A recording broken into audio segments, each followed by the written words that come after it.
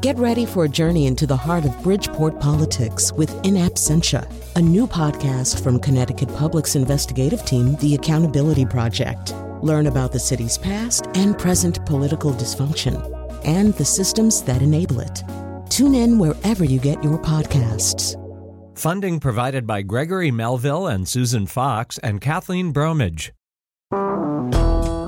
Hello, this is the Colin McEnroe Show, except it's also not, or it's also something else anyway. It's also an episode of Pardon Me, Another Damn Impeachment Show, which is an entirely separate program that we do. This is sounding very complicated, and it's not. This is a program that we recorded over the end of last week. It includes an interview with Chris Murphy, our U.S. Senator, after the impeachment. It includes some reflection on how history processes these things, especially through the medium of obituaries. It's got all kinds of other stuff in it, because we always make Pardon Me into like a fabulous treasure chest that you just open and begin pulling out baubles and doubloons. So get ready to do that.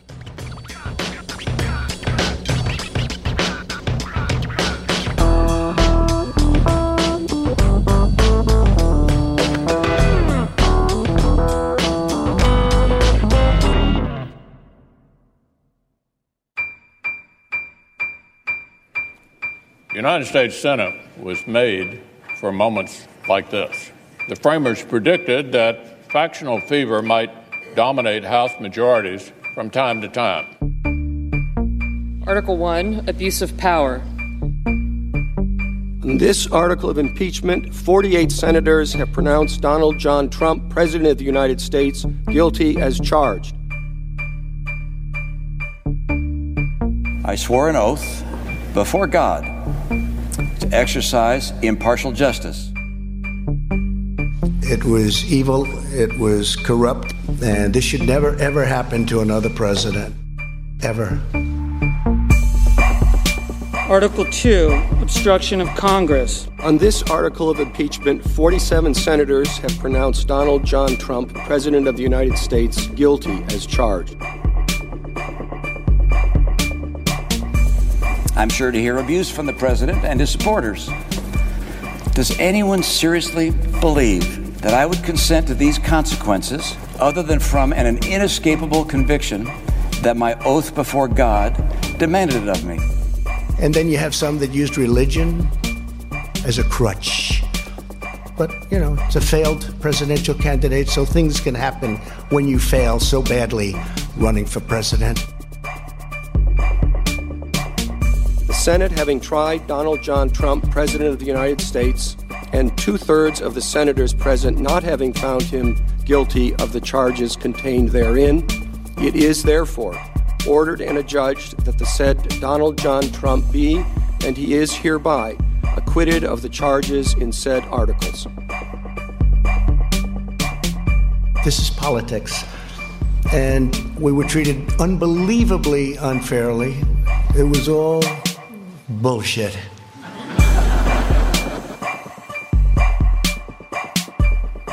I hope we will look back on this vote and say this was the day the fever began to break.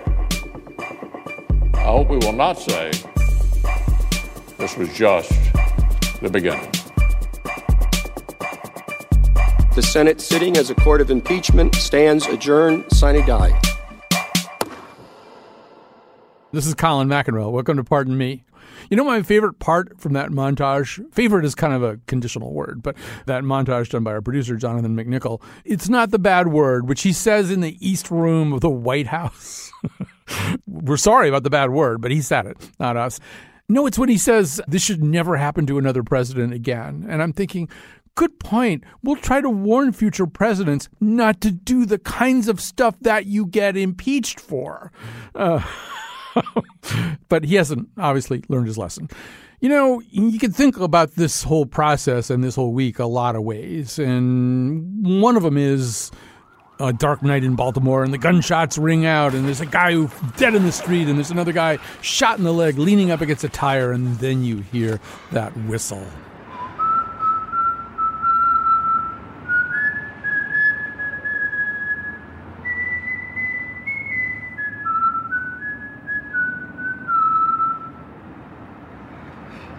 Hey, yo, lesson here, babe. You come at the king, you best not miss. That's Omar Little from The Wire. He's actually paraphrasing Ralph Waldo Emerson. That might be important. It might not be. But the whole point is, yes, you come at the king, you best not miss. Because the king is now still standing. He can exact his revenge. But he wouldn't do that, would he? Well, I guess we have the answer. He got rid of not only the ambassador to the European Union, Gordon Sondland, who offered penetrating testimony against him in the House hearings, but Colonel Vindman and Colonel Vindman's twin brother, because you best not have a twin brother either, because that's just another kind of low-hanging fruit. They were both marched out of the White House. They've been reassigned to other kinds of duty. The Republican senators who believed that they could control the king in his rage actually went and particularly pleaded the case of Sondland. No, it turns out they don't have any kind of influence like that. The king will do what the king is going to do, and the only solution now is, elections.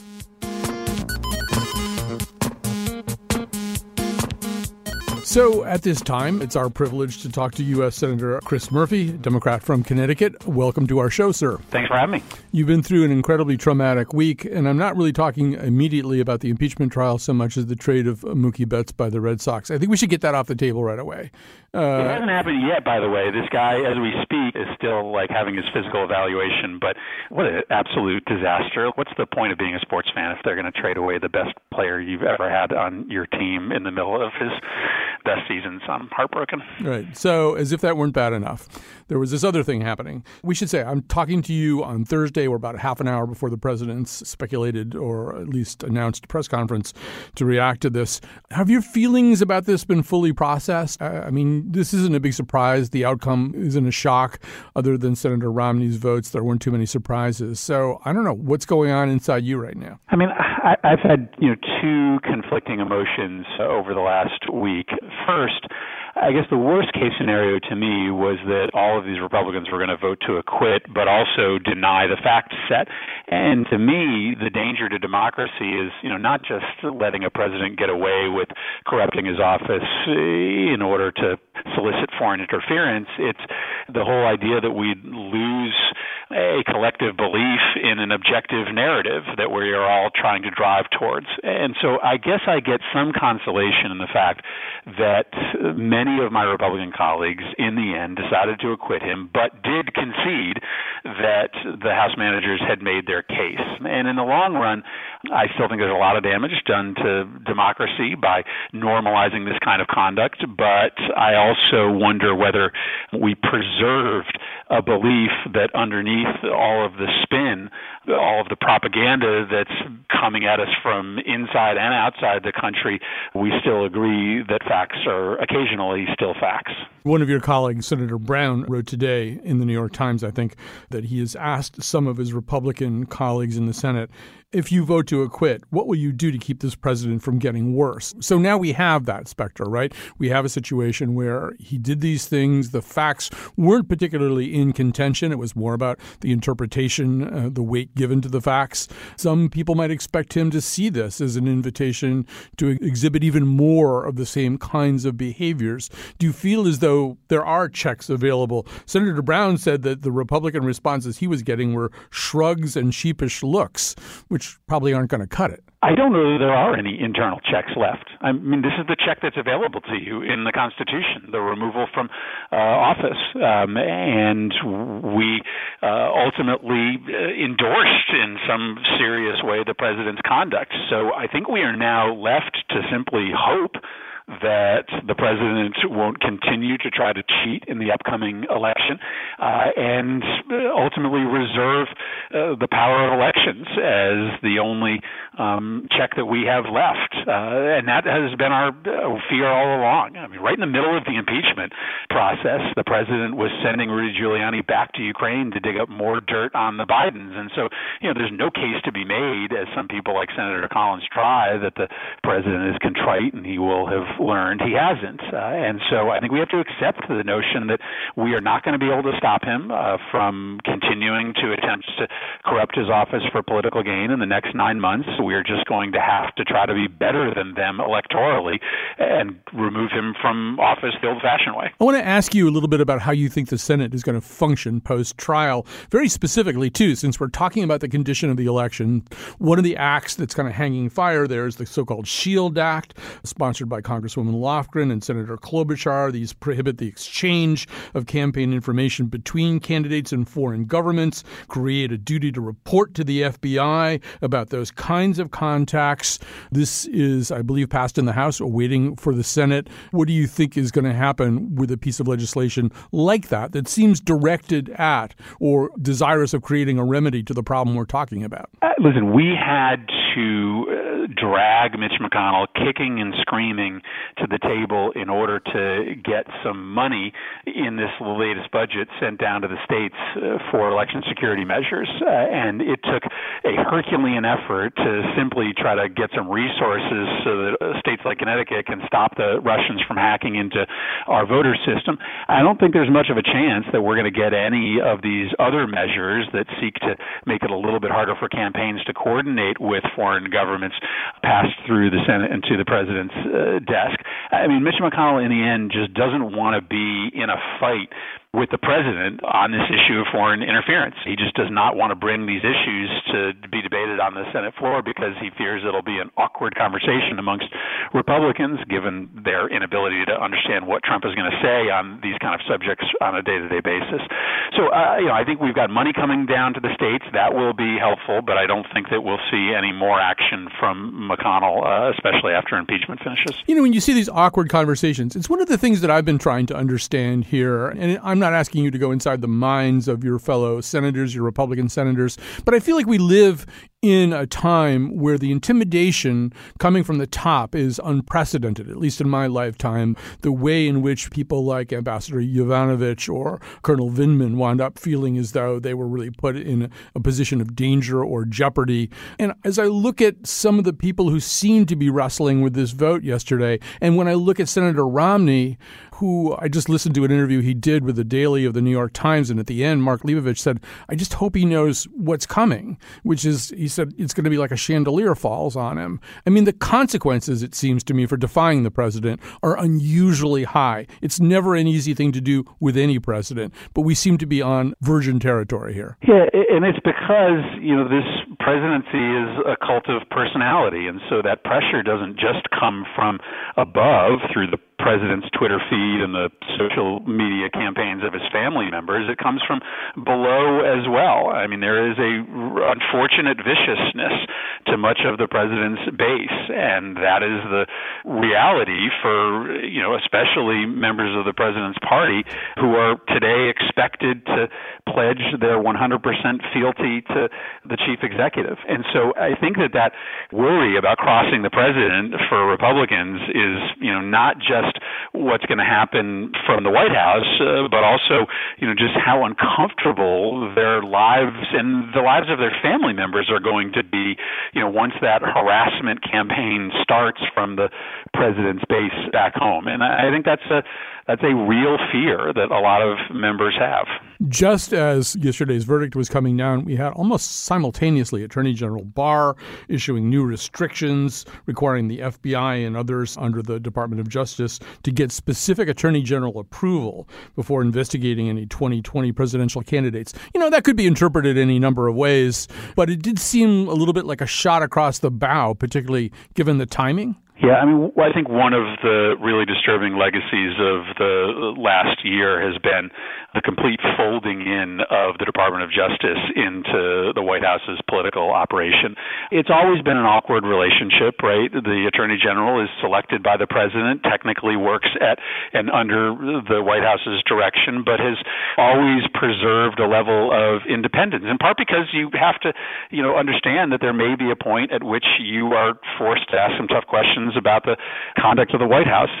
Bob Barr has just made himself a part of the president's reelection campaign, and this sort of preview that they are not going to take seriously any outside attempts to help the president will, in the end, ultimately just be an invitation to those entities, whether they are in North Korea or China or Russia, that are going to leap to the president's defense. So unfortunately, I think that announcement is going to make it more likely that you see the Russians or someone else get involved once again in the upcoming election. Given that level of divisiveness, how equipped is the Washington apparatus these days to pull together about something that might be a threat that has no particular partisan tincture to it? And I'm thinking of coronavirus. That may be the next, it may be less than we think it is. We don't know how lethal it is right now or how pervasive it's going to be. But imagine that it were to loom larger than it does now. That's going to require some kind of marshaling of the political apparatus, of the Department of Health and Human Services, of Homeland Security. And we're all going to kind of need to be on the same page, ideally. How equipped is Washington to do that right now? I mean, there is this general contempt for government that exists today inside the Republican Party and certainly inside this administration. We were in a briefing yesterday morning with all of the top health officials in the Trump administration, and we were just completely confused as to why they weren't proposing an emergency funding bill to fight the coronavirus, because we all hear from our local public health infrastructure that they are not ready, that they need more resources to do training, to do screening, to do identification. And yet the Trump administration isn't proposing doing any new money. And it's in part because they just have a fundamental disbelief that government can deliver anything meaningful. And so they're not ready to make those investments today. The other problem with coronavirus is it requires an international response. And so the gutting of American diplomatic power, the emptying out of personnel globally representing the United States, is going to make it a lot harder on us to try to marshal the international resources to fight this disease, to track where people are moving from China before they get to the United States.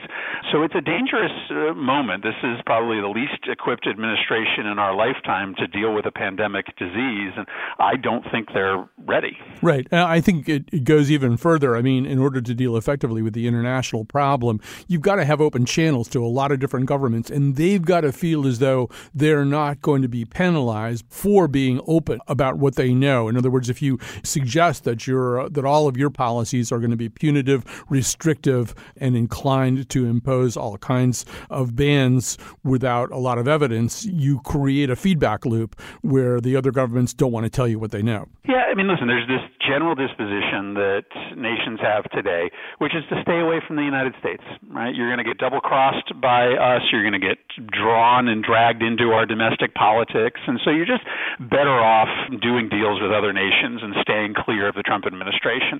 And, of course, that is the worst possible position to be in if you were trying to protect this country from a disease that runs through a whole bunch of other countries. And then, Colin, the other thing I worry about is this blue state, red state divide. Inside this meeting yesterday, we had an awkward moment in which some senators from a Democratic state raised some issues they were having locally, and they were sort of viewed as making a political attack on the president. And so I do worry about our ability to communicate with this administration from Democratic-leaning states, because I think the administration is going to view any issues we raise with how they are dealing with the coronavirus as, an attempt to politically smear the president rather than a good faith effort to try to make sure that we're all on the same page. Well, you just saw a microcosm of that with the global entry policy towards New York State, where their immigration policies were paired up with a punitive action for travelers from New York. Yeah, and that's been the entire way that this administration has operated, is to sort of just separate the states into the Trump states and the Hillary states, and we unfortunately get treated with a very different standard than the states that voted for the president and that they hope will vote for him in 2020. You were, I think, pretty hot under the collar at the end of the State of the Union address. A lot of people were. You said that you wished you hadn't gone. This is an election year State of the Union address. We know what they're like. They tend to be laundry lists lists of accomplishments. What was different about this? And I guess the other half of the question is, I don't know, you slept on it? Did you feel any different? No, I was so mad. I was so mad because it wasn't just the president's conduct. It was also the conduct of the Republicans in the room who very gladly and willingly turned it into a political rally. I mean, they were chanting 4 more years at the State of the Union speech, which I don't think I've ever seen before. And the way in which, the president, turned it into a reality TV spectacle. I mean, I don't doubt that giving out congressional gold medals and reuniting families is good TV. I don't know that it's the proper use of a State of the Union speech. So I felt suckered. I felt like I had been invited to a State of the Union speech. It turned into a political campaign event. You're right that presidents tend to, especially in their final State of the Union speech, make the case for re-election, but I thought he crossed a line, and that'll be the last time I make that mistake. Have you spoken to Senator Romney yet? And if not, what do you want to say to him when you get that chance? I've had the privilege of getting to know Senator Romney over the last year. We spent a week together in the spring traveling through the Middle East. He's the chair of the Middle East subcommittee on the Foreign Relations Committee, and I'm the ranking Democrat. So we talk a lot, and I have gotten to talk about the president's conduct with Mitt a lot. I think he knows that he is already a figure of history, and he is really looking at a lens 100 years out in terms of how the history books are going to treat him. And I think he does worry that democracy can fall apart. And if this is, one of the pieces of that story as to how this experiment ends, he wants to be able to say that he was one of the folks who stood up on the right side of it. So I just came home last night and I, talked to my kids, my 11-year-old, my 8-year-old, not about my speech, but about Mitt Romney's speech. And I think a lot of parents did that. And I guess what I want to say to him when I get to chance to talk to him is to say thank you for allowing a lot of parents to be able to teach a lesson to their kids.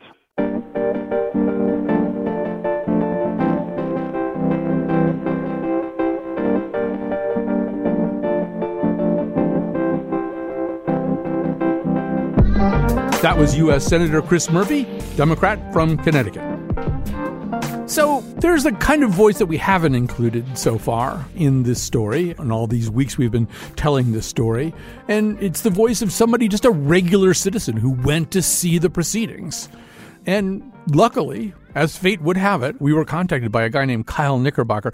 Kyle Knickerbocker is kind of a good name for this, too. It seems like the name of somebody who should have been present at some landmark historical event. So Kyle Knickerbocker gets in touch with us to tell us, he's been going to these things. And here's who Kyle is. So I'm a U.S. Merchant Marine. Been doing so about 10 years now.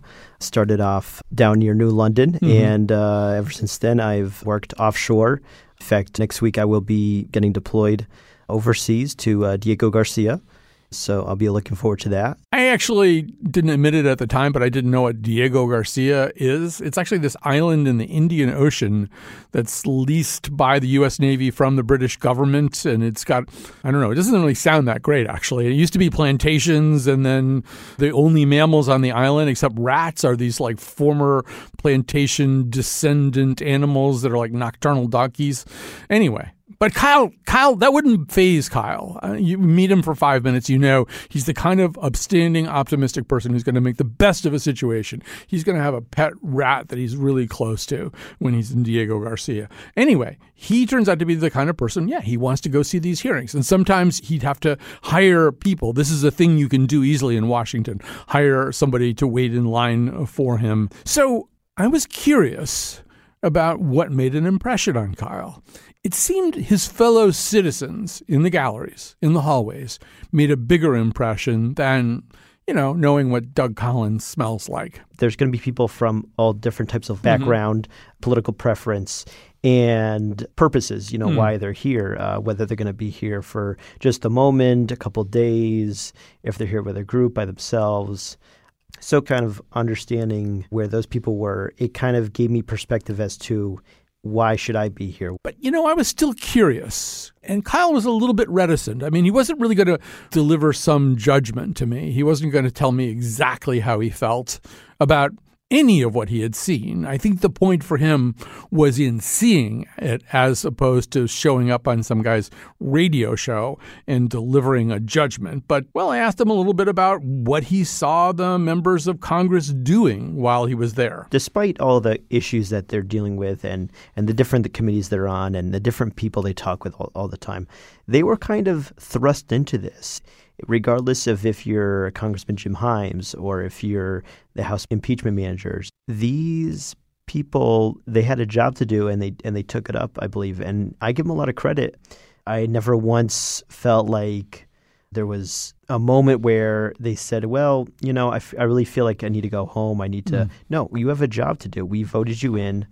Let's see you in action. Well, I was still curious to know what he made of it. But one thing that was clear to me, and I think this part of it's really important for everybody, which is that, you know, this whole government was set up with the idea that people would be Kyle Knickerbocker, that people would take an interest in what was going on. They didn't know when they were setting up our government that there was going to be like Donkey Kong and The Bachelor and stuff like that. And the whole idea was that people would do this.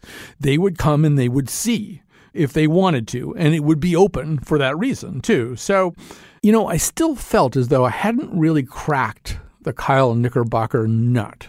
Like he hadn't really told me what kind of impression this made on him, whether it changed his mood or anything like that. Although when we did get into a conversation about mood, he had an interesting comparison to make. What I felt like, it just brought it all, it was very real. It was like when somebody's, let's say you have a brother and your brother's in trouble, right? You get home and you didn't know that your brother's in trouble, right? And everybody's sitting around the dinner table, right? You walk in, hey, how you doing?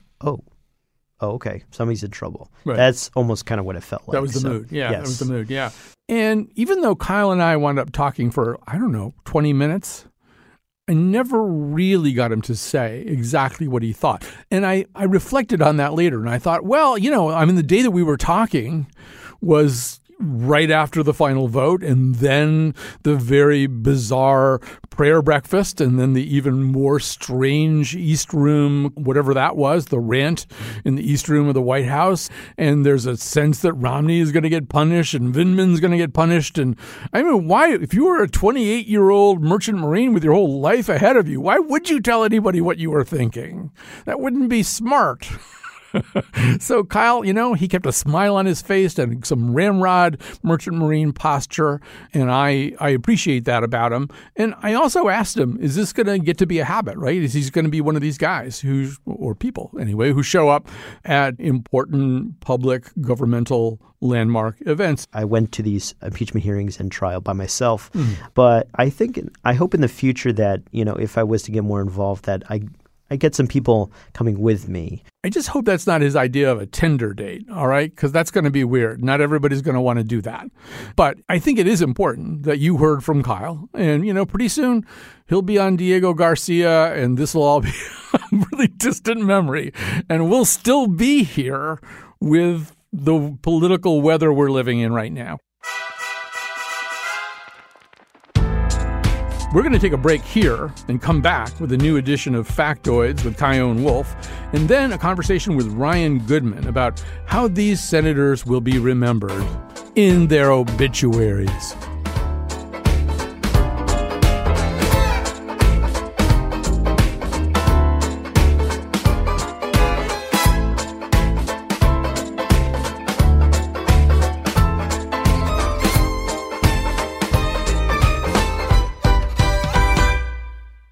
Hi, I'm Colin McEnroe. This is Pardon Me, another damn impeachment show.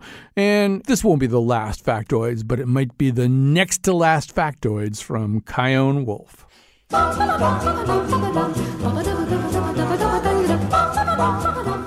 Censure resolutions were introduced against Presidents Lincoln, Buchanan, and Taft. But when they were passed, the C word was removed. The grassroots group MoveOn.org started with a petition to censure President Clinton and move on to pressing issues facing the nation. In 1967, the U.S. Senate voted 92-5 to adopt a resolution censuring Connecticut Senator Thomas Dodd for converting campaign funds to personal use. Andrew Jackson is the only president to be formally censured by the Senate. 3 years after the censure, his supporters got the censure expunged, but I still know about it, so that didn't work.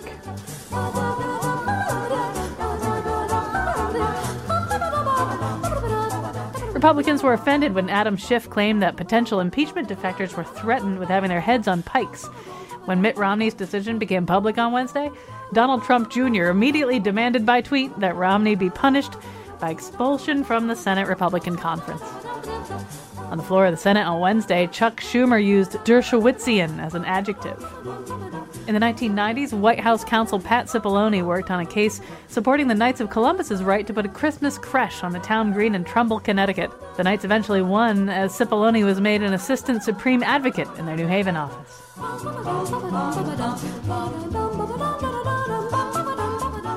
Just in case you think this kind of thing only happens here, the Forestry Union in Turkey estimated that 90% of the 11 million trees planted by the government 3 months ago have died because they were planted incorrectly. The administration of President Erdogan, who planted some trees himself, claimed that 95% of the trees survived. Under perfect conditions, 65 to 70% of the trees would survive. In his State of the Union address, President Trump talked about planting 1 trillion trees. There are currently 3 trillion trees on Earth. I'm Kyone Wolf. This has been Factoids.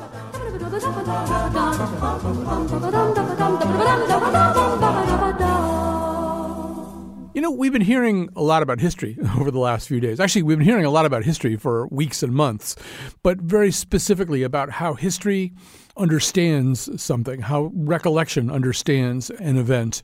It was there in the speech of Adam Schiff as he closed the House manager's argument, and he talked about people who voted for vindication would be tied with steel cords to this event throughout history. And then you heard it again in Mitt Romney talking about, I think he said something like, we're all footnotes to history ultimately, but still, you'll be judged, you'll be understood. And maybe that first judgment, that first thing that we could call a historical judgment, is a person's obituary. And so Ryan Goodman, who's our guest right now, founding co-editor-in-chief of Just Security, professor of law at NYU School of Law, and professor of politics and sociology at NYU, did a very interesting thing. He went through the obituaries of people who participated in the ultimate non-impeachment of Richard M. Nixon, because, in fact, it didn't get that far, just to sort of see how things turned out for them when they died. So, first of all, after that long and unwieldy introduction, Ryan Goodman, thanks for joining us. Thanks for having me on the show. So your question is, now that it's all over and the votes have all been counted up, well, even before that happened, you were wondering, how will this be processed? And it really, obituaries are kind of an interesting first read of history. They usually come before the annals of history are really kind of carved out. So explain what you did. So I went through and looked at every single Republican who had voted for or against the articles of impeachment for Richard Nixon in the summer of 1974 when it came out of the House Judiciary Committee. And that was the kind of historic vote because by the bipartisan vote that the House Judiciary took at that moment in time, then the writing was basically on the wall that Nixon was going to be impeached, convicted, and removed. So it was all the pressure one could imagine on those Republicans to either break with or stay with their party. And then what I decided to do is go through all of the major newspapers to see how they were remembered in their obituaries based on this one day, this one vote in all of their careers and how much it defined their legacy. Maybe you could say a little bit more about why you were interested in that. I was interested in it because I thought, in part, so much of the conversation around how Republican senators would vote, whether or not to convict or acquit President Trump, circled around questions of political self-interest and whether or not they would be reelected or thrown out by the Republican Party if they strayed. And all of that seemed to be about short-term thinking and only what mattered for maybe November 2020. And I thought this is something that's much more significant and solemn than that, and that it's a moment for them to, in fact, reflect on how they'll be understood forever. And self-understood, understood by their children, their grandchildren, and how it even affected, in some significant respect, their family name, because these are people who have obviously obtained some level of power and prominence in our society, but their name and what they carry with them is so defined by this choice, as Adam Schiff in some sense had actually said it on the floor of the Senate, because it is a choice that so significantly shapes the course of our nation's history. There's one vote. So that's why I decided to do it and what I was looking for. Let's actually hear a little bit of how Senator Mitt Romney did process part of that question. The people will judge us for how well and faithfully we fulfill our duty. The grave question the Constitution tasks senators to answer is whether the president committed an act so extreme and egregious that it rises to the level of a high crime and misdemeanor. Yes, he did.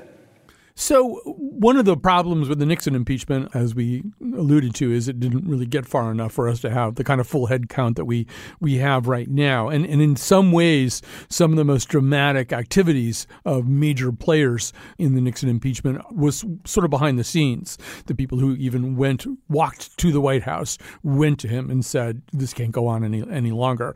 And there were important Republicans who did that. But as you say, the Judiciary Committee does provide an opportunity for a nose count. So as you looked at the obituaries of those people, what did you see? So the one thing that stood out for me the most is how much this one decision in their lives was elevated to the level of the headline. So what would you summarize just within a headline or reference in a headline to reflect a person's entire life and career in public service and things like that? So many of them, the very headline was about this. It was about, quote-unquote, Nixon defender dies. One of them was like, congressman who broke with GOP to back Nixon impeachment dies. That's also reflected in the text and the body of the obituaries. One of the Republicans, Thomas Railsback, congressman who broke with the GOP, he spent 16 years in Congress. He took a leadership role on multiple issues, juvenile justice reform, a bunch of other issues. That's not discussed in his obituary. The only thing that's discussed in his obituary is how he was one of the band of Republicans behind the scenes who worked in a very bipartisan way, ultimately, to bring forward the articles of impeachment. It's all about that.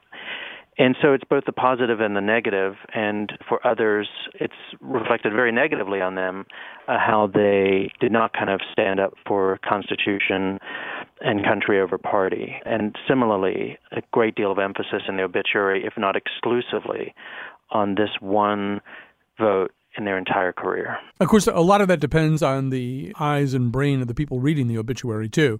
I was listening to Mitt Romney today talk to Mark Leibovich on the Daily podcast of the New York Times, and already he had heard people buying groceries in Florida last weekend. He had people yelling traitor at him or stay with the team. There are people who are going to read an obituary about what a senator or representative did with a different set of eyes. There are people who would look at some of the seven Republicans who were on the Judiciary Committee who joined with the Democrats to vote for at least one article of impeachment. There are some people who would say, oh, yeah, those guys were traitors. That's right. And I do think that's one of the great complications of how much we can draw from the lesson of the Nixon period to today and the future. For how will the obituaries be written of the Republicans, both in the House and the Senate, on the Trump impeachment?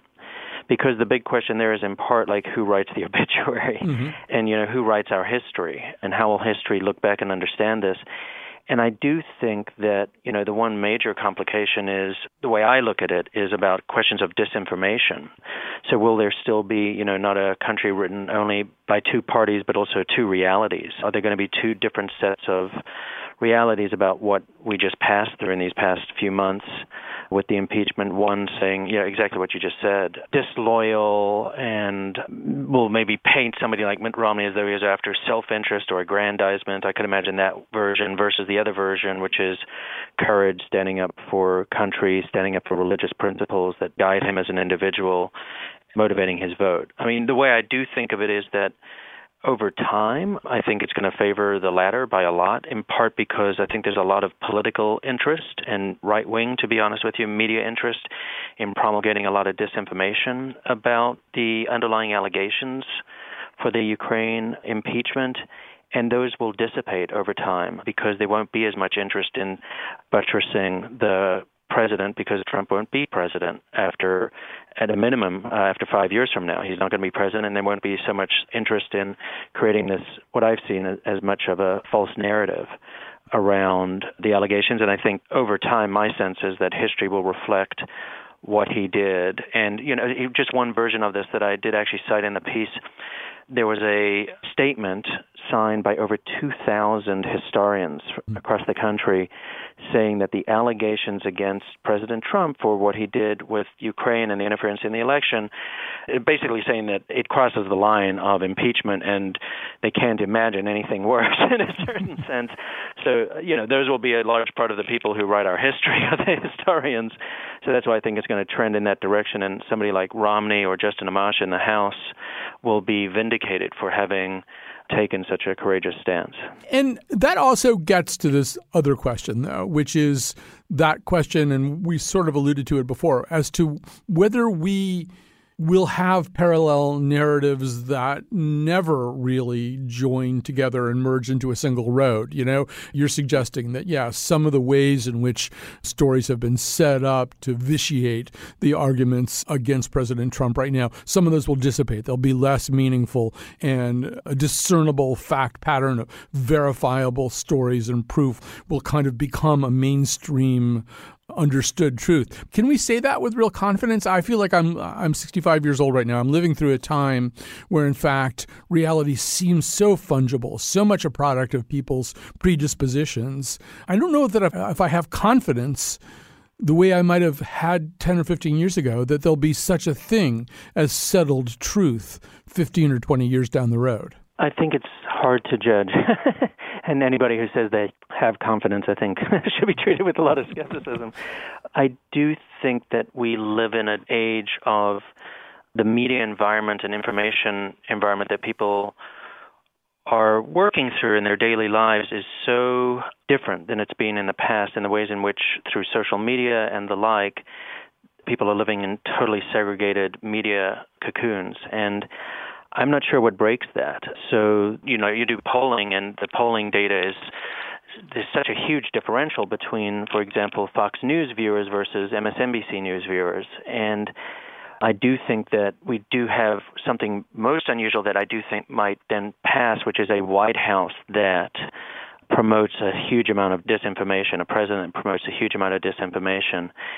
And that's, I think, very different than in the past as well. So how much that continues, I think, will dictate to some significant degree how much this media environment, in the way in which we have it, also continues.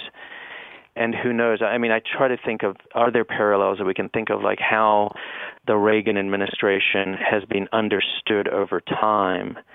If anything, there's something strange about that, because in some sense, Reagan is lionized in an almost bipartisan way. But we shall see. I do think that history will not look well upon the Trump administration. It just seems there's so many egregious problems that have destroyed the constitutional fabric and the norms that we're used to. But this is just a prediction in a certain sense that there will be a reckoning with that at a certain point. And part of the reckoning will be that when there is a Democratic president in the White House, then I think the Republican Party will not support the forms of disruption and norms breaking and empowerment of the executive.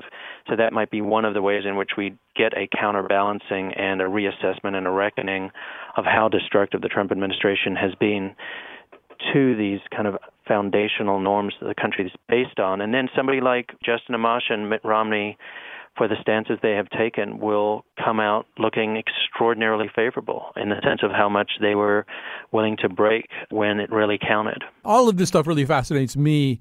I'm old enough to have been at least kind of a teenager, young adolescent at the time of the Nixon hearings. I certainly lived through, as a journalist, the Clinton impeachment. Although, I went back, I listened to these two amazing podcast seasons of Slow Burn, one about Nixon and Watergate, the other one about Clinton. There was so much there that I'd forgotten. And, there's this whole area of history called collective collective memory, which is sort of how we understand things as opposed to the bare facts. There's a terrific Michael Schudson book called Watergate and Collective Memory, or something like that anyway, about the fact that, for the most part, people who've lived through something often can't enumerate the facts of it very well. They have sort of general impressions of the time. That's another thing that your piece made me think about, which is that even 10 or 15 years out, it may be difficult for a lot of us to reconstruct exactly what was going on. We've been drinking from such a fire hose of information and, for many of us, truly alarming indicators. I'm not sure that I'll be able to tell the story coherently 10 or 15 years from now. Yeah, I totally see what you're describing, and I also think that, just one piece of it in terms of how we even understand what just happened in the last 24 hours, because in some ways it's the bookend of the entire impeachment process, and the way in which our media is now telling us things like, this is a quote-unquote a win for Mitch McConnell and for the president, and the president's going to go on an impeachment victory lap or something like that. I think what's so extraordinary about the moment is a couple things that, the way I had thought about the trial and the way that, for me personally, and having been so close to observing every minutia of movement, is that I always thought it was a no-win situation for Mitch McConnell, because one path was to have a robust trial, witnesses, and it would be devastating for the president, as we can already glean from what John Bolton would have to say. And the other path was what he did, which was a very truncated, from my perspective, what would be a mistrial, a sham trial in any other courtroom without witnesses and the like. And there's no exoneration or acquittal from that. So today, to see the president holding up newspapers with his name, Trump Acquitted, as though that's a victory or the like, is actually, from my perspective of what I've seen through this entire period, it looks much more like, somebody was engaged in the criminal act and they got off. Because, it's just such a... But I can totally imagine that he's playing to a very different media environment. There was a very good piece that was written during the period of the House impeachment proceedings that kind of dovetails with what we're describing, which talked about that there were two impeachment hearings going on. One was in Fox News and further far right-wing media, and that's who many of the members of the Republican Party were playing to, and that's why it looked like, to somebody like me, like strange theatrics and not really getting at the issue, and if anything, filled with disinformation. But they weren't playing for me. I'm not their audience. And so when he's holding up those newspapers, it's a very different audience that is receiving a very different message from that. And then the other bookend of this entire process, I thought, was not in the formal votes that were taken, though that's obviously the most important part of it, but in the statements made by senators, Republican senators, when they voted to acquit. And so I actually counted those up and looked at them in detail. We published a piece about this with all of their statements in it. There are 6 Republican senators who all said that the House managers proved their case. But then, only one of them, Mitt Romney, decided on that basis to convict. The other one said it was inappropriate or wrong, but not worthy of conviction. And I think that's significant for our time. A bipartisan majority of the Senate agreed that the allegations were proven by the House managers. And so, the president can maybe claim, he can say exoneration. I wasn't found guilty as, based on a conviction or a criminal, or not criminal, but or a penalty of conviction and removal. But my goodness sakes, a bipartisan majority of the Senate, which is very hard to come by with all the pressure on these Republicans currently, found him guilty as charged in a very strong sense of what that means. So maybe that also will seep through in terms of how people think about what we all just collectively experienced. Right. I mean, as you and I are speaking, the president has just wrapped up this 50-minute peroration of just kind of in which he kind of rambled through the entire history of his presidency and even the months that preceded it. And I found myself thinking of those 6 or so senators that you're talking about, some of whom use the rationale, this is a warning to him. He will be chastened. He will be aware of the fact that when he does things that cross certain lines, the world is watching. And so, a lot of how that plays is going to depend on the facts of the ensuing months leading up to November and, as you alluded before, possibly another 4 years after that.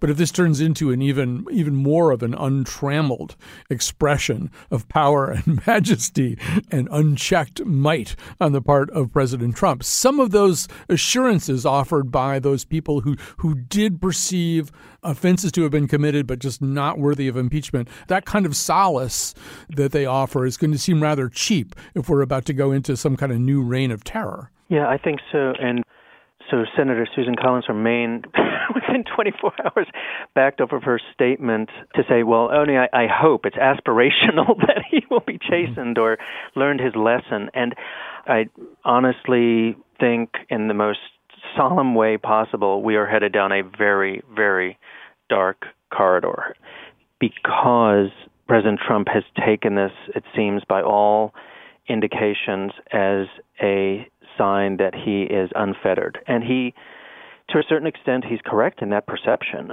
because this means no congressional oversight. And the big question is, what can the House really do when you, for example, when you have the executive branch not even respecting subpoenas on regular oversight, plus when they're at the zenith of their power through impeachment power, and when people come before the House and have lied to the House or to the Senate, who does the Congress rely on to enforce the law against lying to Congress?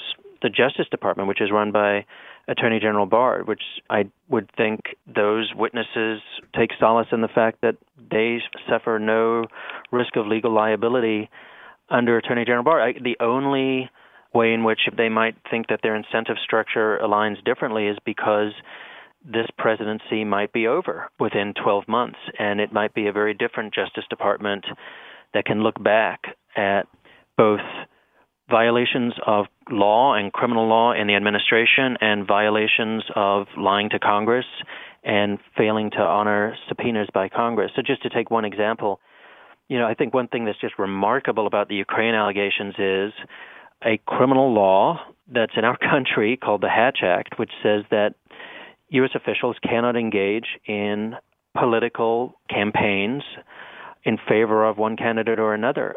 The allegations totally implicate the acting chief of staff, Mick Mulvaney. In Hatch Act violations, independent nonpartisan groups have filed complaints under this heading. Now, Mick Mulvaney might have no concern whatsoever in an Attorney General Barr Justice Department, but come January 21st, 2021, he needs to think about a very different calculation, potentially. So I think that's the way in which I think there is still some check. It's about what happens after this period, but the period that we're entering right now, I think, is a very worrisome one for the country.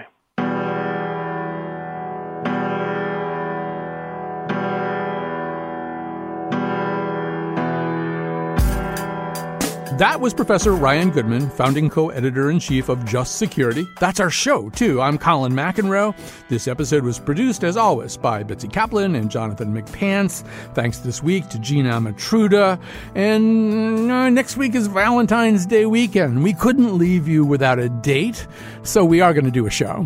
We'll try to make it a really romantic impeachment show. But for now, thanks for listening this week. You can hear us always on Connecticut Public Radio on Saturdays at noon until we're not there anymore. And always in places where podcasts are dispensed.